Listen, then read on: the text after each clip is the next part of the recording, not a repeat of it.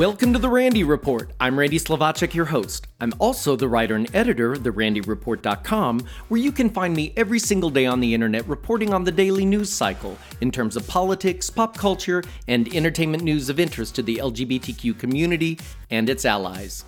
In this week's headlines, a police chief is on administrative leave after telling his officers a Florida sheriff's deputy died from coronavirus because he was gay. A trailblazing lesbian activist died this past week at the age of 95. And leftover fabric from the AIDS quilt is being used to save lives during the COVID-19 threat. All that and more in this episode of The Randy Report.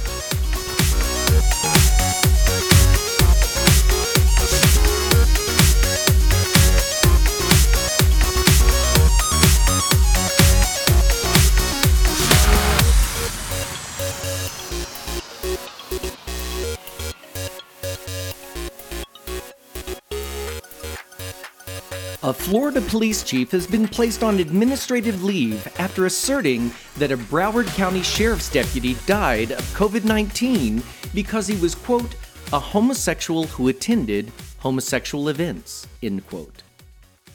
Tragically, Broward Sheriff's Office Deputy Shannon Bennett died April 3rd of complications related to the virus, making him Florida's first line-of-duty casualty of the pandemic. A complaint filed by the Florida State Fraternal Order of Police says when officers, quote, inquired about safety protocols and protections from COVID-19 4 days after Bennett's death, Davie Police Chief Dale Engel chose to instead retaliate against the members, ordering them to the back parking lot and into formation, like cadets back in the patrol academy. The complaint read, Chief Engel allegedly yelled about a backstory, which proclaimed that Deputy Bennett contracted and died from the virus because he was, quote, homosexual who attended homosexual events. The reported inference was that it was because of this homosexual lifestyle the Deputy Bennett first contracted a serious underlying disease, which aggravated the COVID-19 virus and led to his death. After the incident, Chief Engel sent a department email walking back his statements. Engel allegedly said his comments were taken out of context, and were an attempt to provide as much information as possible. But Bennett didn't have any underlying health conditions, his fiancée, Jonathan Fry, told the local news station. The couple had been planning to get married in December. Fry told the news station the chief's alleged comments are completely false, homophobic, and slanderous. I look forward to the fair and impartial investigation initiated by the town manager, and I hope that appropriate action will be taken at its conclusion. Bennett's former boss, Sheriff Gregory Toney, described Bennett as a fine deputy and a consummate professional who worked to bridge the gap between the LGBTQ community and law enforcement.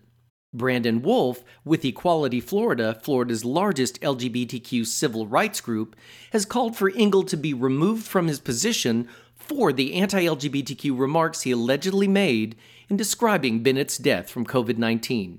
Wolf called the comments vile and unacceptable.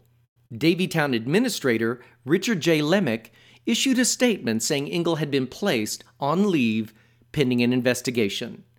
Quote, as of April 11, 2020, Police Chief Dale Engel was placed on administrative leave pending further review of allegations brought forward by the Fraternal Order of Police. The allegations will be investigated in accordance with the town's Equal Employment Opportunity Compliance Policy by outside counsel. Engel has not commented on the allegations. A mother in Michigan has filed a lawsuit against her local school district accusing school officials of doing nothing when her son was repeatedly bullied, called anti-gay slurs, and physically abused to the point of requiring medical attention for a concussion. The teen has reportedly developed emotional problems and attempted suicide. Tracy Matuszek filed a federal lawsuit against Warren Consolidated Schools last month in federal court, seeking justice for how her son's school allegedly ignored the bullying he was now facing. In August 2018, at the beginning of the school year at Sterling Heights High School, her 15-year-old son came out as bisexual. By October, within the span of 2 months, the teen had to quit the football team because the bullying had escalated to dangerous levels. His mother told the Macomb Daily he came out right before his sophomore year to his football teammates because he thought they were like his friends, his family. According to the mother, her son was repeatedly called a faggot and accused of checking out the other boys in the locker room. Some of the boys on the team accused him of getting sexually excited while playing football with them. By October, the bullying had escalated to physical violence. During football practice, one player stomped on the bisexual teen's head. Even though he was wearing a helmet at the time, he still suffered a concussion. Matuszek said her son didn't receive any medical attention after the incident, and the school didn't inform his parents. When he told her what happened later that evening, she took him to the hospital and he was diagnosed with a concussion. She said that the school took no disciplinary action against the student who stomped her son's head, and she filed a complaint with police, but no charges were brought. So her son quit the football team since he couldn't take the bullying anymore. The mother told the Macomb Daily he was getting gay-bashed in school. He quit something he loved. He played football since he was in the 7th grade. According to the lawsuit, quote, throughout the course of the harassment, Matuszek continually informed the administration at Sterling Heights High School about the harassment and the effect it was having on her son. Over time, the teen became depressed, and in November of 2019, he attempted suicide by hanging himself in his room. His parents saved him despite his efforts to keep them away by swinging a baseball bat. The lawsuit contends that, quote, as a direct result of the severe harassment, the victim became socially withdrawn, became frightened of the school environment, suffered academically, and fell into deep depression. The bullying continued, and the son grew afraid to even leave his home because some of the bullies live in their neighborhood. The mother says the COVID-19 threat has provided a break for him, and so they're looking at changing school districts next year. Even so, several of his tormentors live nearby, so the bi teen is afraid to go out to a park or take a walk because he's constantly looking over his shoulder. The lawsuit accuses the school of violating the victim's 14th Amendment equal protection rights. The mother says that the coach and the school could have intervened, but they didn't. They are seeking $75,000 for loss of educational opportunities, emotional distress, and legal fees. The district has not commented on the lawsuit. Georgia police have reportedly been using Grindr and other web-based platforms to lure gay men into fake hookups and then arrest them for prostitution when the men arrived. Police claim the 9 men offered to trade poppers or pot in exchange for sex. The police officers are publishing the men's mugshots and charges in the local newspaper. But local queer news outlet Project Q Atlanta has reviewed the entire Grindr conversation from one of the men arrested, and it shows there's no truth to the Dawson County Sheriff's Office claims. Project Q shared screenshots of the Grindr conversation with the LGBTQ legal organization Lambda Legal. Senior counsel at the group's Southern Regional Office in Atlanta, Greg Nevins, said the pandering charge is nonsense. He told Project Q, quote, the one thing that you should have before you label something prostitution is a very clear situation where the offer of the item or money is an indispensable part of the transaction. The supposed sex worker has to basically make it clear that without your paying or leaving the item, there will be no sex. That's not here at all. The screenshots apparently showed that the anonymous man was contacted by user Charlie Looking for 420, who wanted to hook up at a hotel. Actually, that was Sergeant W. Derek Johnson from the Dawson County Sheriff's Office behind the screen name. When the man said he had some marijuana, Johnson asked him if he would share it and offered to supply rolling papers for a joint. Johnson wrote, I want to get high and fuck. The man replied, nothing wrong with that. In his report, Johnson wrote, the suspect did solicit Sergeant D. Johnson to perform an act of prostitution in exchange for marijuana. But after reviewing the conversation, there was no demand for payment. Instead, it was just a horny guy offering to share a joint with a potential sex partner. At least one man who had amyl nitrate, also known as poppers, was also arrested. Most of the others were charged with possession or distribution of a controlled substance, charges that would include the drug. Some men were charged with possession or attempting to distribute marijuana.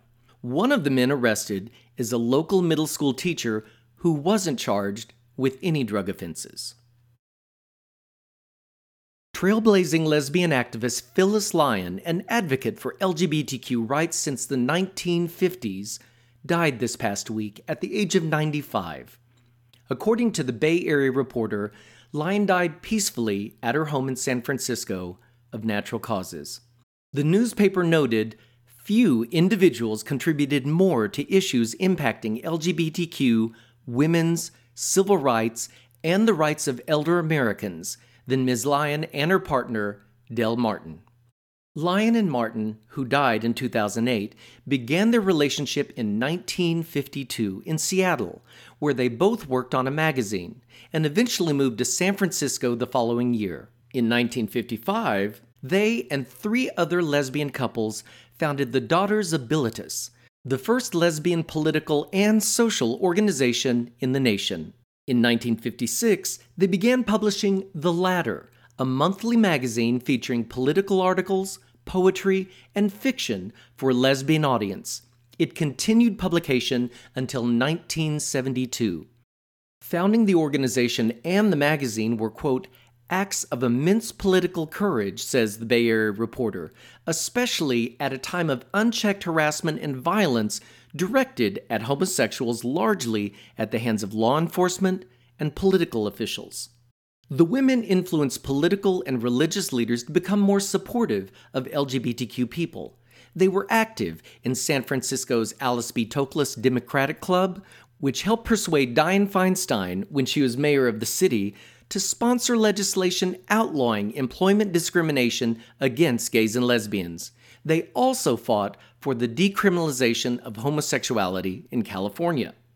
Although marriage rights actually hadn't been a high priority for Lyon and Martin, in 2004, their friend Kate Kendall, then executive director of the San Francisco-based National Center for Lesbian Rights, asked them to be the first same-sex couple to be married in the city, and they agreed when then-Mayor Gavin Newsom, now the governor of California, declared marriage equality in the city in 2004, and they were the first couple to receive a license. Courts later made the city cease performing same-sex marriages and invalidated the unions. They were among the couples who sued for equal marriage rights in the case that led to the California Supreme Court striking down the state's ban on same-sex marriage in 2008. The couple married as soon as the ruling went into effect on July 16th of that year. That November, voters in the state passed Proposition 8 to temporarily revoke marriage equality in the state, but it was eventually struck down in court, and the marriages conducted pre-Prop 8 remained valid. Martin died just 2 months later, on August 27th, with Lyon at her side. Speaking to the Bay Area Reporter in 2004, Lyon said that we hadn't really given marriage much thought. We were much more interested in making sure that gays and lesbians could have jobs and not get fired from them just because they were gay and lesbians. And the same with housing, and the same with almost everything. Lyon's other achievements included co-founding the National Sex Forum, where she was a director for 19 years, and working as a professor at the Institute for Advanced Study of Human Sexuality. She and Martin also collaborated on the 1974 book Lesbian/Woman, in which many lesbians found a positive description of lesbian lives for the very first time. With news of her passing, California State Senator Scott Wiener said in a prepared statement, "We lost a giant today. Phyllis Lyon fought for LGBTQ equality when it was neither safe nor popular to do so." Phyllis and her wife, Del Martin, played a crucial role winning the rights and dignity our community now enjoys. We owe Phyllis immense gratitude for her work. Rest in power. With the CDC recommending all Americans wear cloth face masks in public, many folks are getting creative in fulfilling the health requirement. And, due to medical supply shortages, unlikely volunteers have been lending their sewing skills to help prevent the spread of COVID-19.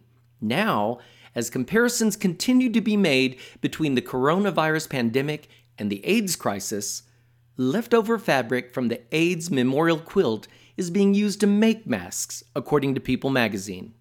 In 1995, seeing a wall of posters that honored loved ones who had died from AIDS, activist Cleve Jones got the idea for a quilt that would serve as a memorial for the men who were often denied proper funerals because of stigma. When the Names Project AIDS Memorial Quilt became a reality in 1987, and as quilt panels began arriving from around the world, Jones enlisted Gert McMullen to help sew. McMullen told People, "I started meeting people who were gone when their panels would come in, people who I had never had the chance of meeting." She still calls the 48,000 panels, which amounts to 54 tons of fabric, "my boys." McMullen herself has created hundreds of panels over the years, more than anybody else. She's currently an employee of the National AIDS Memorial, the custodian of the AIDS Memorial quilt. Reminded of past horrors, McMullen has responded to the coronavirus crisis by returning to her sewing machine and creating face masks using leftover scraps from the quilt. Those masks will be used by employees and residents at facilities run by Bay Area Community Services, which helps the homeless and those suffering from addiction. McMullen told People magazine, "During the AIDS crisis, I could go and do something, but now I can't. I'm not used to sitting around and not helping people." The quilt recently returned to San Francisco after 20 years in Atlanta. The National AIDS Memorial had planned to display the quilt this month as a coming home celebration, but the pandemic has put those plans on hold. And finally, Ireland's Prime Minister Leo Varadkar is re-registering as a doctor and will work one shift a week with the Irish Health Service executive. Varadkar's family has a medical background. His husband is a cardiologist, and before entering politics, Varadkar was a general practitioner. The Irish government has asked retired medical personnel to consider returning to the field to assist with the coronavirus pandemic. More than 5,000 confirmed cases have been diagnosed in the country, and almost 200 had died when Varadkar announced he would return to medicine this past week. The Prime Minister will reportedly communicate with patients who've been exposed to the virus via telephone or video link. Varadkar is the first out gay Prime Minister in Ireland, the first of both Irish and Indian heritage, and the youngest Prime Minister ever to hold the office. And that brings me to the end of this episode of The Randy Report. If you enjoy catching up on LGBTQ news in a quick podcast, I'd appreciate it if you would share it with your friends. I like to think of The Randy Report as the 60 minutes of gay news, only shorter. And remember, you can find me every single day on the internet at therandyreport.com, where I cover the daily news cycle regarding politics, pop culture, and entertainment news of interest to the LGBTQ community and its allies. Thanks for listening, folks.